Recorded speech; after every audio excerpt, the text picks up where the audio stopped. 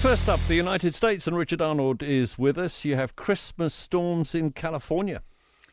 This is great news, Tim. For years, California has been struggling through a severe drought. Forest areas have been burning up regularly. Landscapes have been turning to dust.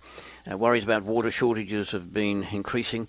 Past 12 months have seen some of the worst conditions. We've had days of record high temps in summer and winter as the jet stream, the cold air streams that carry the winter storms here, have bypassed California. Well, now, right at the close of this year, it's all happening. At once, the warmer weather is hitting the Midwest, while California, at long last, is getting some serious storms in the Sierra, the mountains that cut through California north to south. The snowpack has just broken December records, and more is expected tonight and tomorrow, says one local. This is the most snow we've had in at least in 12 years.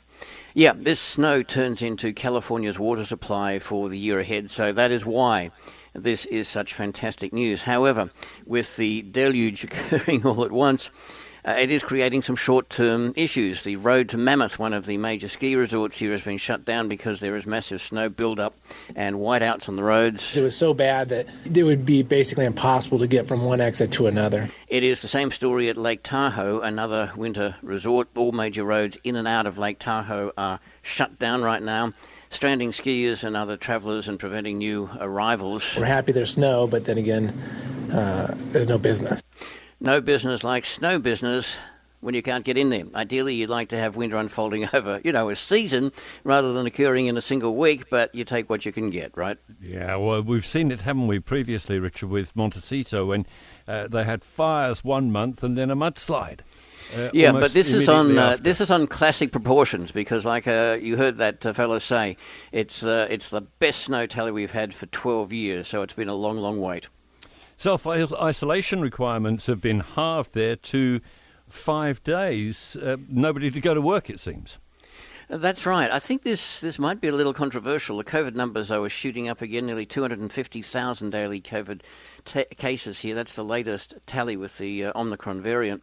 These are numbers not seen for almost a year, and some of the impacts seem like deja vu as well. So the CDC, the Centers for Disease Control, has just changed the rules for those who test positive for COVID. They used to say isolate for 10 days. Now they say 5 days, so long as you are asymptomatic, and then wear a mask for another 5 days.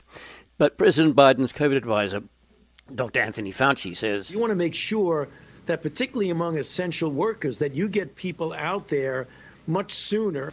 So, yeah, that's the point you mentioned. Getting people to work is a major concern right now. We're seeing problems all over. There are hundreds more flight cancellations today by the airlines here, says one traveller. I spent about close to 12 hours in the San Francisco airport. Happy holidays, right? Sitting at the airport, says another wannabe traveller. Got on the plane, everything was fine, and then one of the pilots didn't show up. No pilot, not going too far. And even for those who make it into the air, it can be tense, as we've seen. A Los Angeles woman has just been charged with assault for allegedly, although it is on video, allegedly punching and spitting on a male passenger in a flight over wearing masks. As soon as we get in later, you're going to jail. Yeah, well, could be. She could face up to 1 year in prison plus a $100,000 fine.